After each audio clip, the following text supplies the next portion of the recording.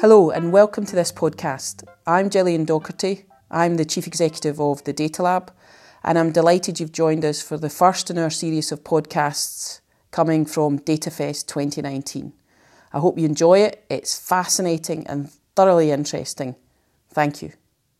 So it's an absolute pleasure to be here with Chris Wylie. This time last year, during DataFest, the Cambridge Analytica Facebook scandal, shall we call it, broke. And you were right at the heart of that. And it's a real pleasure that a year on, you're here opening Data Summit. Yeah, exactly a year on. Absolutely. Yeah. I remember it well. So I'm sure it's been some year for you, and we'll come to that in a second. But it would just be really good to understand the time when you felt that actually you need to speak up. Yeah. So it's, I think, I get asked this, what was the moment that you decided to come out? And it's actually, at least for me, it was a journey. So when I started at what later became Cambridge Analytica, it was actually a British company called SCL Group, which was a military contractor working for the Ministry of Defence in the UK and the Pentagon in the United States, on research and development related to information operations, psychological operations, what you call in the military the fifth domain battle space. You've got land, air, sea, outer space, and this information or cyber domain that they call the fifth dimension. And we were researching essentially how to identify and prevent the spread of sort of virulent, radical extremist messaging on the internet. Modern security threats don't come from what the military calls kinetic weaponry, things that blow up. A lot of threats now come from non-kinetic weapons or non-kinetic activity. So that's, narratives and culture and cyber and hacking and all that kind of stuff, where you don't use bullets or explosives to wage combat. And the United States and Britain historically had underinvested in cyber and information because generals are like boys with toys. They like things that blow up, like all men do, I suppose. And, but you can't shoot a tank at the internet. And so we were doing this kind of research. And what happened essentially was one of our clients in the U.S. Air Force was sitting on a plane and happened to sit beside somebody who worked for another guy called Steve Bannon. And they got chatting on this plane about, what do you do? Because, Americans always talk, we're stuck in coach together. What are we? And at the end of this flight, the guy from the Air Force said, look, I can't help you, but let me introduce you to somebody who I think can, because their company does great work for us. So Steve Bannon got introduced to my boss from SCL Group. And so he flew over to meet Steve in New York. And essentially Steve was, at the time, head of Breitbart, which is a right-wing news site. And Andrew Breitbart, when he founded it, before he died, had this sort of vision that politics exists downstream from culture. So if you want to change culture, or rather, if you want to change politics, change culture. And politics will just flow from that.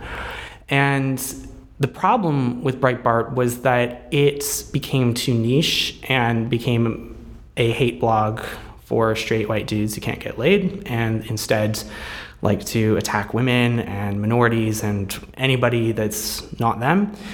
And when you think about what is a culture war, you're fighting war in the domain of culture. So you've got to create an arsenal of tools and weapons. And when you think about what a weapon is, you usually have a payload delivery and you've got a targeting system or mechanism, right? So on a missile, you've got a laser that's heat-seeking and then an explosive. In the cultural context or the informational context, your payload is a cultural narrative or a counter-narrative or a rumor or some kind of manipulative or deceptive content, and your targeting system online is an algorithm. And so he looked at what SCL was doing and said, he being Steve Bannon, I want that. But when you're doing research that has military applications, you can't just sell it. You can't just go and buy a missile from BAE Systems.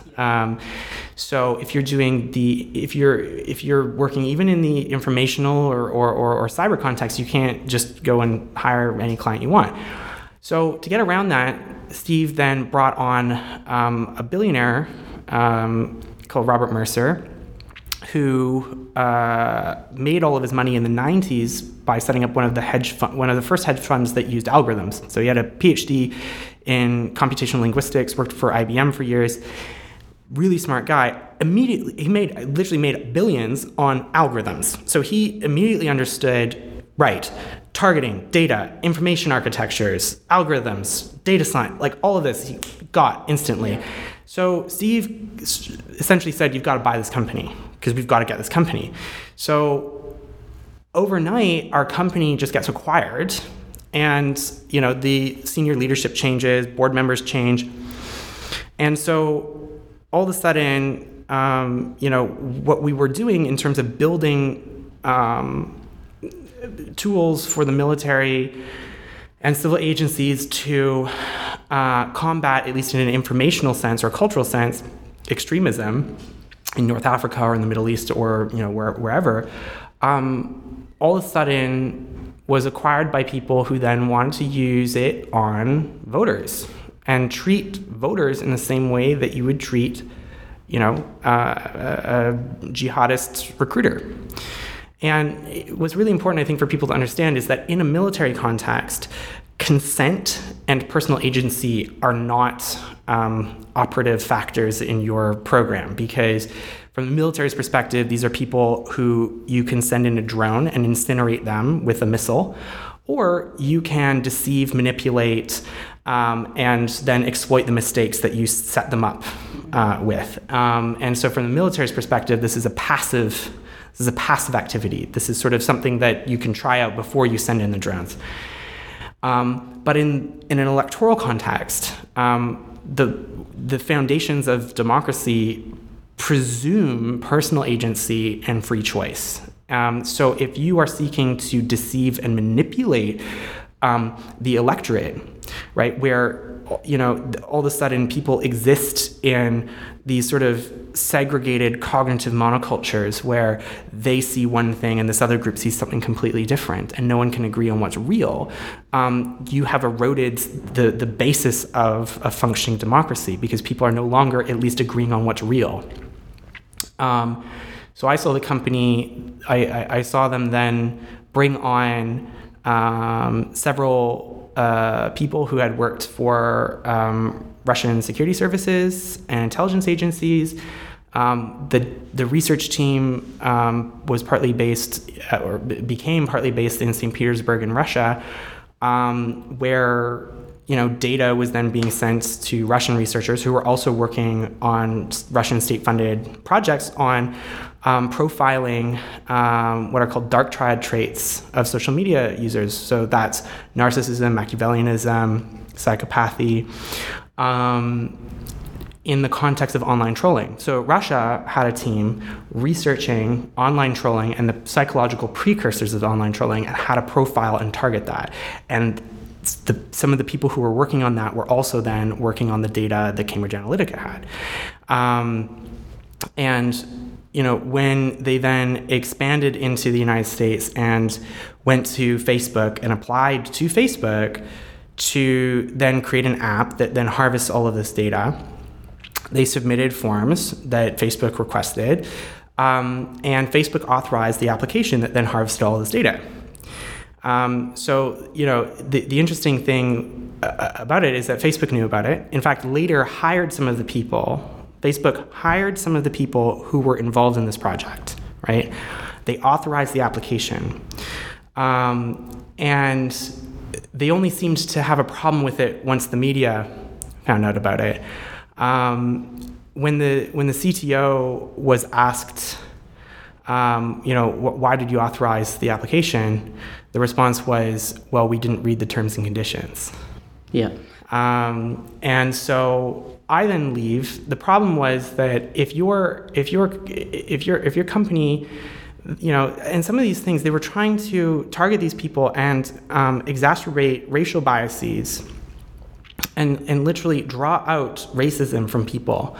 They targeted people who were more vulnerable because they had more narcissistic tendencies or because they had more neurotic tendencies. And oftentimes people sort of criticize people with these traits, but nonetheless, they are vulnerabilities in this circumstance. And so those vulnerabilities are being exploited. Those people, so I see a lot of those people as victims. And, they would be sent all kinds of ads online, and those would then bring them to websites or Facebook groups or pages where they would then start to encounter people who may or may not have been real, who start saying, hey, have you seen this? Check this out. No one's talking about this. Look at this giant thing. Here's this conspiracy. And these are people who are more prone to believing in conspiracies. And once these groups got to, a couple thousand members, they would then set up these events. And if only 5 to 10% of people joined these events, these live events, you've got 50 to 100 people coming. And so if you set it up in a local county in a coffee shop, right? You've flooded this coffee shop, and then all of a sudden, these people who are at first living in this digital fantasy, then this becomes their reality because they see people who look like them, talk like them, don't quote unquote have an agenda, all talking about these things that they see online all the time, but they don't see on CNN, they don't see in the New York Times. And all of a sudden, it's because, that's fake news. Yeah. And this is what's real because everybody in my community is talking about it. And they don't have an agenda. Those newspapers do, that CNN does. They have this agenda. They're trying to deceive me. These people are like just patriots like me. And that's called insurgency building. This is what the military does to undermine and degrade the operational effectiveness and social cohesion in a large narcotics operation in Colombia, right? Where you create little cells of people where you promote distrust, you promote paranoia, and all of a sudden you remove these people from a physical social network, and they then infect themselves. And they then once these little groups all over the place get set up, then those groups are introduced to each other, and the groups grow and then develop an organic leadership structure, and then you've got movement. And that's what the alt-right was. That's what Steve wanted to do, and he used this company to do that. And so I go and I see literally a company promoting racism, where they're hiring people who brag about the fact that they work for a hostile foreign state, work for Russian intelligence, where they're harvesting millions and millions and millions of records of people who don't know it, and the company is that authorized that, Facebook, is asleep at the wheel, and in fact interested in hiring some of the people after the project, to improve the effectiveness of their advertising and quote unquote engagement rates. So I leave, and immediately they threaten to sue me. Facebook also sends me threats. Because everybody's, freaking out that, what's this guy going to do? And when you talk to the authorities about it, right, you go and you talk to, and it's like, right, okay, so there's this company, it's harvested all this data, it's gone to Russia, there's spies, and they're building algorithms to manipulate the Brexit referendum and Donald Trump and all that. And, people kind of look at you like you're crazy. So I then went to the States. I talked to people who worked in the White House, because I had previously worked on the Obama campaign ages ago, worked with them. The response was, well, it's Donald Trump. He's a shady mofo. And of course, he's going to get some slime ball company that's shady to work for them. But Hillary's going to win. So we don't want to be seen to be interfering with the election, because God forbid somebody interferes with the election. Absolutely. And so I'm like, all right, well, fine. It's you probably know what you're doing. So don't do anything after that point. Then Donald Trump gets elected. Then Brexit happens, then Donald Trump gets elected. And that's when all of a sudden everyone was like, wait, what is this company? And The Guardian got in touch with me and essentially, wanted to know what this company called Aggregate IQ was, because the 40% of Vote Leave's spending went through, at least declared official spending, went through this company Aggregate IQ, which was this random company that was registered in a house on an island on the west coast of Canada. So if you think, bit odds, 40% of Vote Leave spending goes to an island on the west coast of Canada, to a house. The website only has a phone number, and she's never worked in politics before. There's no record of this company existing. They Googled the phone number, and it was also a phone number for the, quote, SCL Canada office, this British military contractor. And all of a sudden they're going, wait, so there's a military contractor that has a Canada office, and it's an island. And then, so they then go and talk to some people, and they go, oh yeah, you need to talk to this guy, Chris Wylie. So they get in touch with me, and I go, yes, it is a subsidiary of Cambridge Analytica. And all of a sudden, the Guardian's like, oh my God, wait, so it's also Trump's firm. And I'm like, yeah, and they took like all this data and they do really unethical and illegal things with it. And they say, okay, so wait, so a company that is committing crimes in the United States is also one of the biggest players in Brexit. And I'm like, yeah. And so that's when I hand over a bunch of documents to them, and then re-engage with the authorities, go to the Information Commissioner's office, and then spend a year before the story came out giving time to the ICO and some of the authorities to investigate what happened. And The Guardian, at the time, had published a couple stories on CA, and they got sued or threatened to be sued from lots of different tech companies and various interests in it. And so we brought on the New York Times because we needed a fail-safe mechanism in case there's an injunction in the UK, because in the United States you've got the First Amendment, so you can't get an injunction it's really hard to get an injunction. So the New York Times came on board, and when they came on board, they're like, all right, so you've got all these emails, you've got server logs, all this stuff. It still sounds crazy.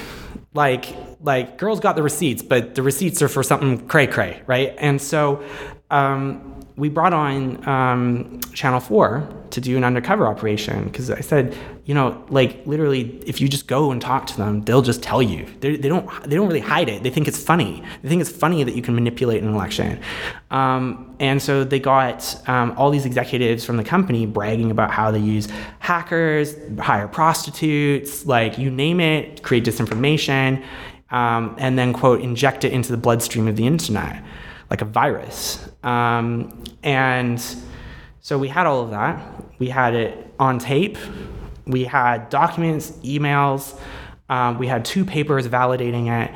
And when Facebook found out that this story was coming, they then threatened to report me to the authorities, the FBI, for cyber crimes, because they go, you've committed crimes on our company, how dare you, da da da da. Same day, same lawyer, send a letter to The Guardian saying, none of this is true, and we're going to sue you for defamation. So same lawyer, same day, this is all true, and therefore we're going to defend ourselves and report you to the police and da da da. And to the newspaper, we're going to sue you for defamation because it's all lies. Not thinking that I might go over to The Guardian and say, hey, did you get a letter from Facebook? Yeah. Do you want to share notes? Yeah. Okay. Oh, look, they're saying one thing to you and one thing to me. And they then demanded that I hand over all the evidence that I had given to the police and the authorities. And my lawyers were like, hell no, because he's a witness to an investigation. You're now threatening a witness to an investigation. And if he gave copies of what he's given to the authorities, he is interfering with a police investigation. So F the F off. And so instead they decided to ban me. And so I became like the first person to be banned from Facebook. They don't ban child pornographers, but they do ban me. when they were asked, at Parliament, when the CTO came and testified, why is it that you knowingly lied to the Guardian and threatened defamation and threatened journalists over something that you fully knew was true? And the response was, we just thought that's the done thing in Britain, that you threaten journalists. Said it with a straight face. Like, that's the arrogance of this company. And then the whole thing blew up. I then went and testified at every committee that you can think of, every agency with 3 letters that you can think of. And, we're now sitting a week out potentially from hard Brexit. Nothing's really happened in this country, right? Even though Vote Leave broke the law. They committed the largest infraction of campaign finance law in British history. They used a company that is associated with Russian intelligence that stole data. Leave EU was regularly meeting with the Russian embassy, and some of the donors took deals worth millions in shares of Russian diamond companies during Brexit. And yet we're sitting here a week out, right? And this is, if all of this happened in Zimbabwe, the British government would be saying, you need to have a new election because there is so much impropriety happening that we don't accept the result. But when it comes to Britain, we're somehow like so up our own ass that it's like, of course we should have Brexit because it's the will of the people. Well, it's like, yes, but there was systemic fraud through and through and through everywhere you look. Have you... And this is why it's like, for me, it's been an education in institutional failure. So I was going to ask, we're a year down, we're a week from potentially hard Brexit. Yeah. Have you been surprised at either what has happened in that year or what has not happened in that year? I guess a bit of both. The intransigence of Facebook and their unwillingness to accept any culpability was surprising, because you kind of think in the weight of evidence that people kind of just put up their hands and go, all right, we fucked up and we're going to do something about it. But at every turn, they try to obfuscate, hide. They fire people internally who are trying to speak out. They literally hired last year, when all this was coming out, they hired a PR firm and a private intelligence firm to seed fake news about people who are criticizing Facebook and associate them with a grand Jewish conspiracy with George Soros, right? They literally hired a firm to create fake news about people who were criticizing their company and associate them with just George Soros and this weird anti-Semitic slur. This is so that was surprising. I would not have expected a company with that many lawyers and of that size to respond in a way like a mobster would, smear people and intimidate people, lie about what they've been doing. So that was surprising. I think the other thing that's surprising is how unprepared our authorities are for cybercrime. Because, the question that I get asked all the time is, okay, where did the crime happen? Like, as if it's like there's a guy in the closet with a server and he's like pushing buttons on the server and then that's the crime. It's like, well, scaled networked computing doesn't work that way. You can have servers all calculating a little bit of something in like 5 different jurisdictions. You can have people in several jurisdictions all working on the same data set on servers that are all over the world. And so that became the problem, because it's like, how do you establish jurisdictionality? Because the law assumes that when a crime happens, it happens in one place at one time. And then that's how all of the law works in terms of gathering evidence and then prosecuting. So that was really surprising. You kind of assume that, like, it's like in the movies, right? There's like, okay, there's something that happens and like you go to the authorities and there's some guy in a room with a team and they've got a plan, like they know what to do. And actually, I got asked more often than not from both British and American authorities, what do you think we should be investigating? And it's like, but I'm not the FBI, I'm not the FTC, I'm not the NCA, I'm not whatever. Don't you know what you should be investigating? I'm not a police officer.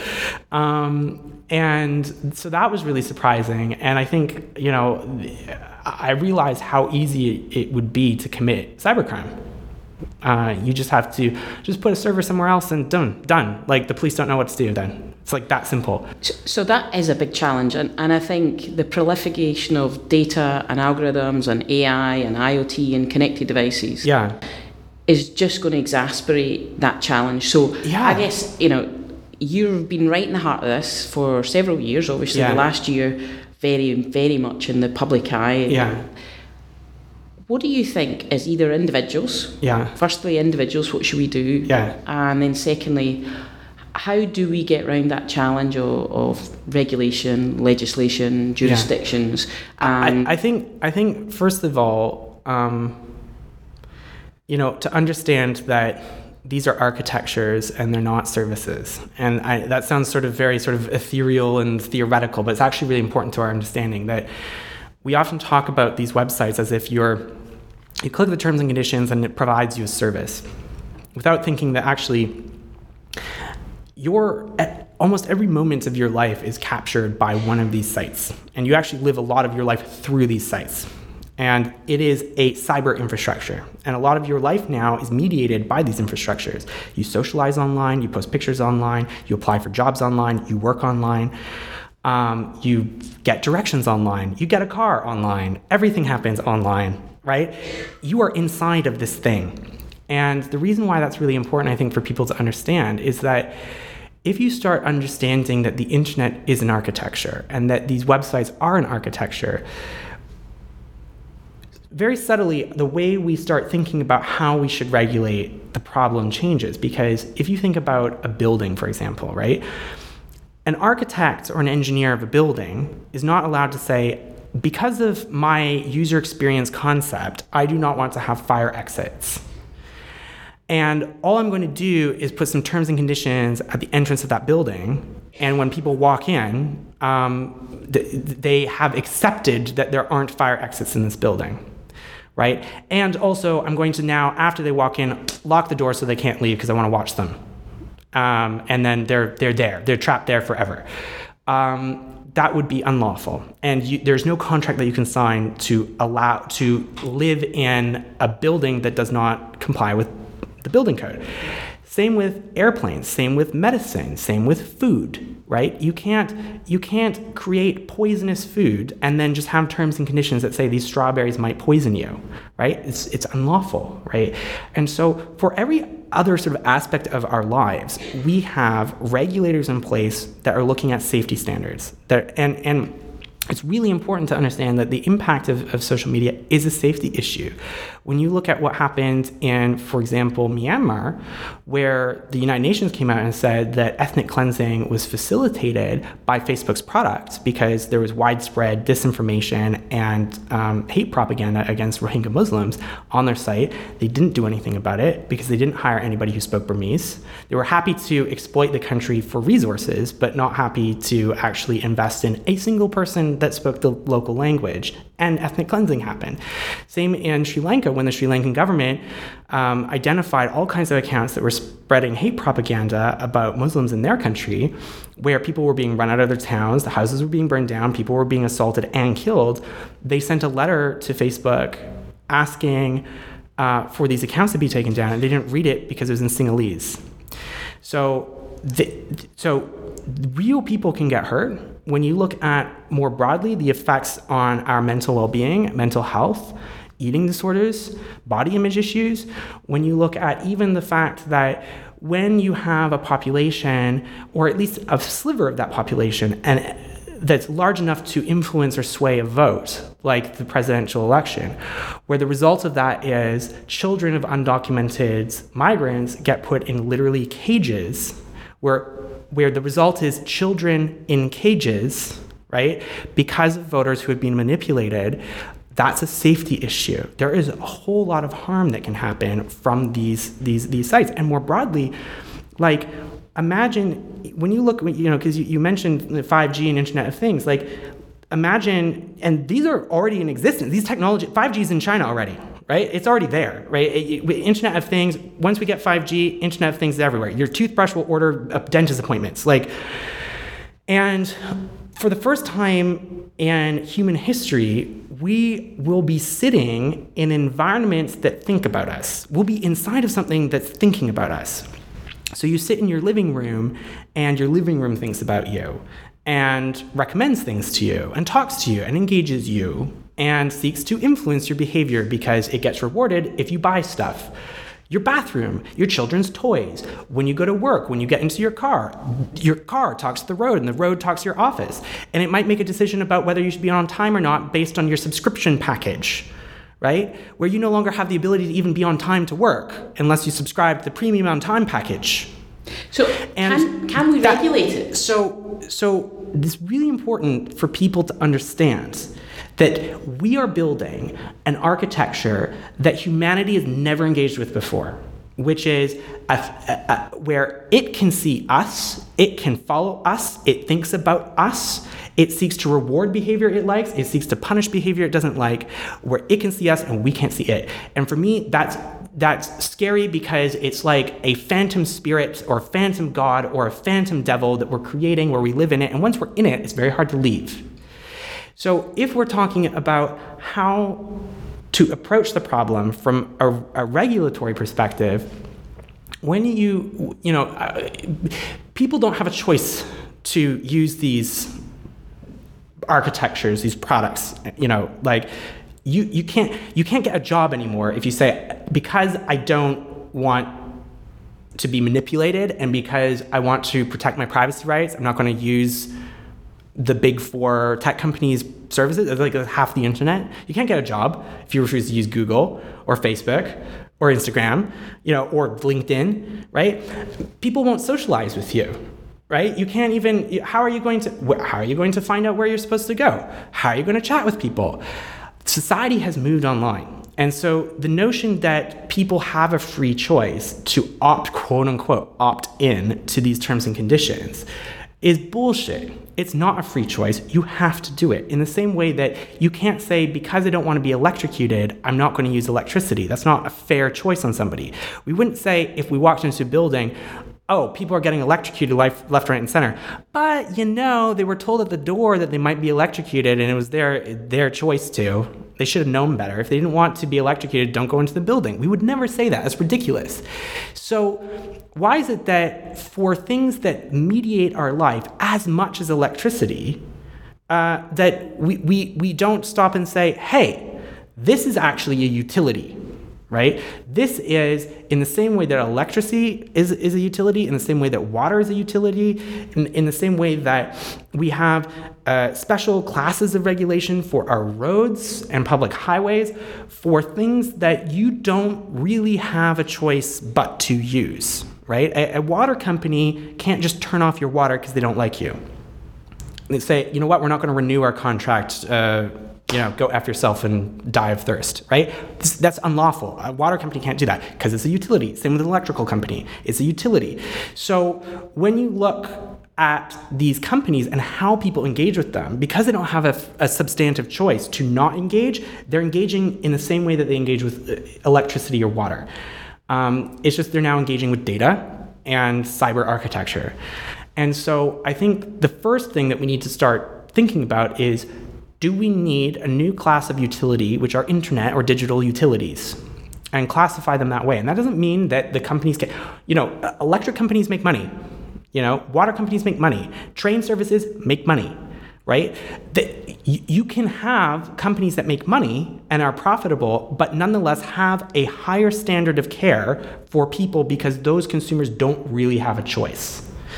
And so I think that's the first step, is to re-understand that these are architectures, this is environmental design, and that we need to stop thinking about them as normal private companies with services. And once we start down that road, the conversation changes a lot.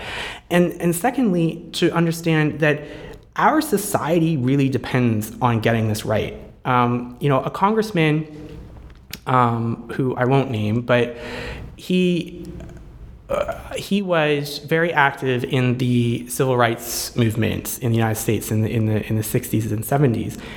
And I had a meeting with him, and he was like, I really just don't get what the big deal is. This is just ads. It's just ads. And I said to him, I don't understand what the big deal is. It's just a seat on a bus. It's just where you sit in the movie theater, or it's the entrance that you walk into a building, or which bench you sit on in a park. And the point that I was trying to make is that when you look at the history of the civil rights movement, it was all about something actually fundamentally quite simple, which was sharing space. Desegregation literally means that a black person and a white person can coexist in the same place in a similar fashion, whether it's in a school or movie theater or what have you. And what these architectures are doing is resegregating society. Because when you use the parlance of ad targeting, right? We talk about segmentation, right? Different consumer segments that get targeted with different kinds of information, right? But there's another word for that. It's segregation. And rather, it's not physical segregation, but it is as potent because it's cognitive segregation, where when you go online, which is now where the majority of people get their information and socialize, they are seeing a different aspect of the world than other people. And you get the same impact as physical segregation, because the point of physical segregation is not literal separation. It's so that you have two different Americas, or two different Germanys, or two different wherever, Britons. And that's really scary, because when you look at history, when people start separating themselves and start experiencing their same country in totally different fashions, that's where a lot of harm and injustice can start. And we're looking at, the sort of very early stages, particularly in the United States, of what happens when you resegregate society. It's happening online. And so I think we really have to understand that this is not a niche issue. There's a lot of real harm that can come from this, and it needs to be a priority. People, on average, check their phones 150 times a day. They get their information, they socialize, they apply for jobs, they work using their phone, using the internet, using social media sites, using all of these kinds of products online. Much more so than when they go to the doctor, or they go on a plane, or they go whatever. Multiple times an hour, people are interfacing with this. And when you look at every other profession, whether it's a doctor or an accountant, lawyer, nurse, what have you, there are professional conduct standards where you have to engage in an ethical way with people, and what you build has to be safe. And yet when it comes to the top job title at tech companies is engineer and architect, right? So for physical architects and physical engineers, there are standards, building standards, and ethical standards that they have to comply with. But when it comes to online, there's nothing. And so I think also really engaging with the profession itself and saying, guys or girls, we need to do better. And we need to have mandatory ethical standards for the profession, where the consequence is, in the same way that if you act unethically as a lawyer or a doctor or a teacher, you get banned from the profession. You can't act as a lawyer, a doctor, or what have you, and actually start, creating consequences for people who build unethical things. This is a really interesting point, and we've been involved in a lot of debates about should data scientists, for example, take the Hippocratic Oath, like doctors do, at first do no harm. Yeah. I think absolutely. So we've covered a little bit around the regulation side, and think about these, they're not services, they're architectures. Think about it as utilities, absolute regulation. Think about the professional categorisation and approval, and almost the kite mark. And I guess the other aspect is, if you don't act ethically and morally and uphold this profession, there needs to be skin in the game. There needs to be skin in the game for professionals who are building things that they know aren't going to be used in an ethical way, where they are empowered to tell their bosses and their companies no. So they can call out, because I guess some of maybe not the Cambridge Analytica Facebook thing. There are certainly some uses of data where there are unintended consequences. And I guess when those become apparent, in much the same way as drug manufacture over the years, they didn't set out to do harm, but the consequence was that, and therefore there's a point in time and a safe space for when that becomes obvious, and I guess those involved are become aware. There's a safe way to say stop. Just stop. There's some unintended consequences that we've now found out. We need to stop this, and we need to investigate so that we can become better. Because ultimately, we can't stop this tidal wave. This tidal wave of technology. When you look at standards for medicine, for example, right? When you look at people, the scientists, who were involved in the thalidomide scandal, back in, I think it was the 60s, where, I don't think that a lot of the doctors and researchers were setting out to make a drug that harms children and babies, with deformed arms and stuff like that. They were trying to create something that helps with morning sickness. They just didn't do a good enough job at really paying attention to what are the other impacts that this drug could have. And from that case evolved, medicine standards and research standards to make sure that from that point on, you're going to have to prove to a much higher standard that this is safe, right? It might be useful, but it has to be safe. And it's the same with airlines. Every time there's a crash, there's all kinds of forensic analysis, and then they add new standards, right? And so you look at the evolution of airline safety standards around the world, and now there are really high thresholds. If you have a new wing design, if you have a new electronics system, you have to prove to the authority, and the onus is on you, the manufacturer. You have to prove to the authority that this is safe. When we look at even recently with, Facebook's reaction to the fact that, their platform was used to stream a massacre in a mosque. And, they come out and they say, our platform's really big and this is a really hard problem for us to tackle. And therein lies the problem, is that the sort of underlying assumption is we should be allowed to make these big things that are unwieldy, where we don't actually know how to police it ourselves. And harm comes from it, but we should still be allowed to do it. And that the reason why we're not doing anything about it is because it's a really hard problem. You know what's really hard? Cancer research. You know what's really hard? Designing airplanes. But we would never accept a drug manufacturer going, our drug sometimes kills people, but it's really hard. Or our airplanes sometimes crash, but it's really hard, right? We expect that they prove first that if they want to make money off of a technology that they developed, they have to prove that it's safe. And what we're seeing now with social media is what happens when you have an industry that does not have to prove at the onset that what it's building is safe and is not going to be misused for extremist recruiting, for filming mass murders, for spreading the, hate propaganda that results in ethnic cleansing, or manipulating voters that results in a tyrannical regime. Do you think it's possible now to do that? I've had a lot of discussion, the horse is bolted, the genie's out the bottle, it's almost too late. Do you think that we can do it now? You think we can retrospectively ensure that level of... Well, we've got to start trying, because the alternative is we just don't do anything about it.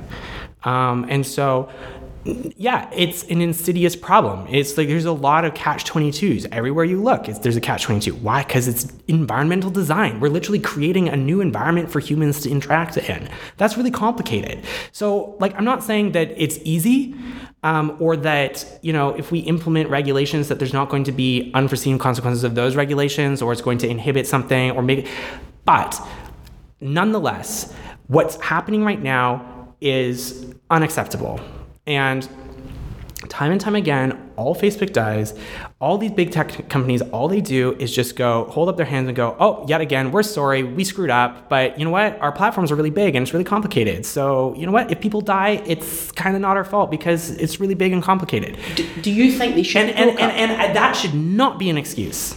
No. Here's the thing, right? What liability does Facebook have for this murder? The mass murder in New Zealand? Probably none, right? What liability did they have for the ethnic cleansing that was happening in Myanmar? Probably none. Or in Sri Lanka, or all over the place, right? So they don't have any skin in the game. They can go and exploit people and create systems that are unsafe, make money off of it, and when they screw up, there's no consequence. And until we start adding on consequences, right? Seatbelts in cars, really good example of this, where insurance companies in the United States got tired of paying for the mangled bodies of people in car crashes because it was affecting their bottom line. And so they actually fought with the car industry to lobby Congress to make seatbelts mandatory in cars. And the auto industry said, this is going to scare people.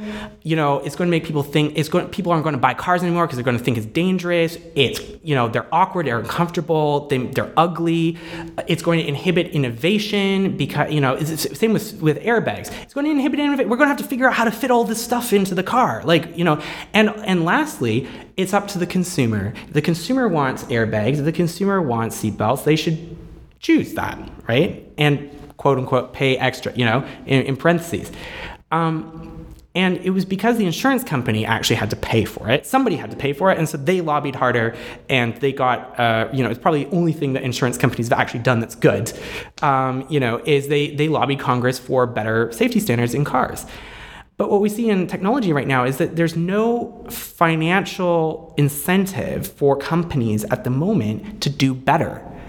And so one of the things that we really need to start thinking about is how is it that we can create a market incentive for these companies where they'll feel some pain, right? When they do harm on society, they'll feel some pain. And that pain has to be money, has to be their share value, right? And so it might even be that we require, mandatory insurance, for data breaches or misuse of platforms, where the insurance companies have to start paying people who are victims of unsafe products, and then start lobbying that we won't insure you if you keep doing this, or regulatory penalties or what have you.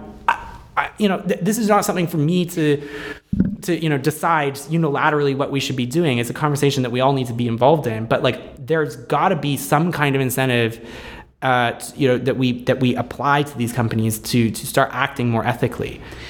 And so we're going to have to wrap it up, which is a real shame because I think I could talk to you all day. As individuals, as you say, is the internet, the use of digital products. It's on the hierarchy of needs now. You can't deny yourself water, electricity, and to function in society, it's really, really difficult to do unless you go completely off-grid.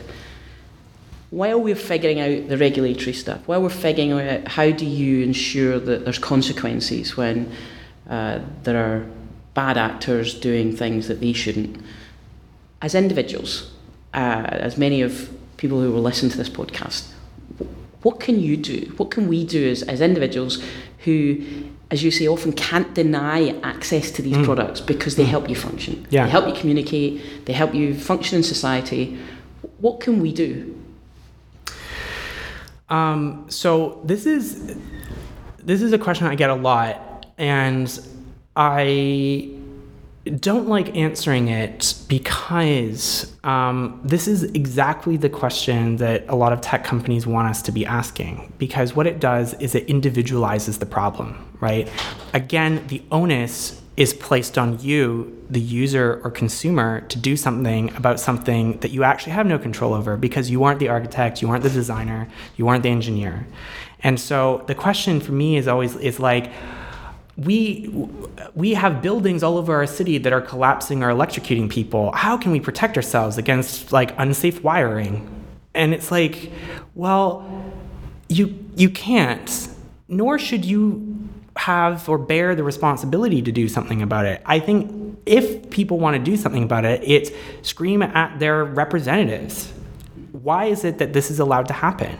And again, we're sitting 1 week out from Brexit, potentially, right? Hard Brexit, potentially. No one knows what's going to happen. And yet, this is the product of systemic cheating that was facilitated by unlawful use of data, unlawful spending, and a company, Facebook, totally asleep at the wheel, not enforcing its platform. And so, there are so many consequences to these platforms. that it's unfair, I think, to say, what can you do about it? It's because, frankly, it's what should these companies be doing about it? What should the engineers at Facebook be doing about this? Or at Google, or wherever, right? What should they be doing about this? What should our regulators be doing about this? Or should we have a regulator? We don't have a regulator for social media. Should we have one? What should our parliaments be doing to create laws that, empower a regulator to actually start inspecting these companies to make sure that they're safe? So, unfortunately, not to sort of be the bearer of bad news, but you can't really do anything about it because it's not your fault and it's not your responsibility. And these systems are far too big, pervasive, and complex for you to do something about it.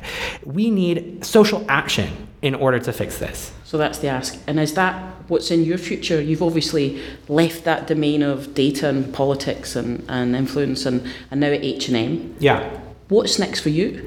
Well, so I do. Something that people actually don't know about me is that my postgraduate research was in using AI for fashion trend forecasting. And I got into working for a military contractor by accident because they were looking for cultural trend forecasting. And I was one of the niche people that was looking at AI and culture. So I've gone back into fashion, and H&M is a really cool company because it's the only fashion company that I know of, and actually one of the only Fortune 500 companies that I know of that has an ethical AI unit. They literally have people full-time inspecting and making sure that the technologies that we build are in the service of humanity, and that have, and the overall projects and policies that I'm working on is called Data for Good. So I'm using AI. I spent a year now talking about how AI is dangerous and how data is dangerous, just like electricity. But we don't. But no one would say, let's get rid of electricity because it's dangerous. We'd say, how do we create better standards and positive uses of electricity? And so what I'm working on with H&M is, helping the company figure out ways that we can reduce waste. And reduce our carbon footprint, better understanding of body shapes and sizes, so that our clothing fits better, so that when girls go into our stores, they always leave feeling beautiful, right? And better understanding the diversity of the world and making sure that we are more culturally sensitive and relevant to people. These are all really positive and healthy ways that we can use artificial intelligence. It's not about putting people out of work. It's not about manipulating people. It's about finding ways where we can identify problems that a piece of AI could probably help with and building that. Doing that ethically. And doing it ethically, starting with ethics and data in the service of humanity. There's no point.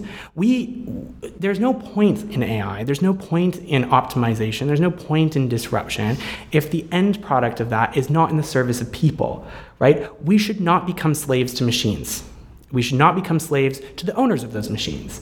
So we should be building machines where it helps people, and they should always be the starting point and the end point of everything that we're doing. And so H&M was, one of the few companies that I've met that when they approached me and said, "Hey, are you interested in this project?" They didn't talk about NDAs. They didn't talk about, hey, could we do what Cambridge Analytica did, but in a way that, people won't find out? Or, it was the question that I got from the CEO is it even possible for us as a company to use AI and data in an ethical way? That was the first question I got asked. Is it even possible? I want to talk to you because I want to know, is this possible? Because we are, investing a lot in AI, and I don't want to create something that's bad. And I said, of course it is. In the same way that we can use electricity in positive ways, even though it's dangerous. And that really sold it to me. And so I'm working now at a fashion company, building AI systems. But what's really cool is that our starting point is ethics and our end point is ethics. Fantastic. So data for good. Yeah. Think about ethics. People at the heart, the start, the middle, and the end. Yeah. It's been a pleasure to welcome you to Scotland, to DataFest.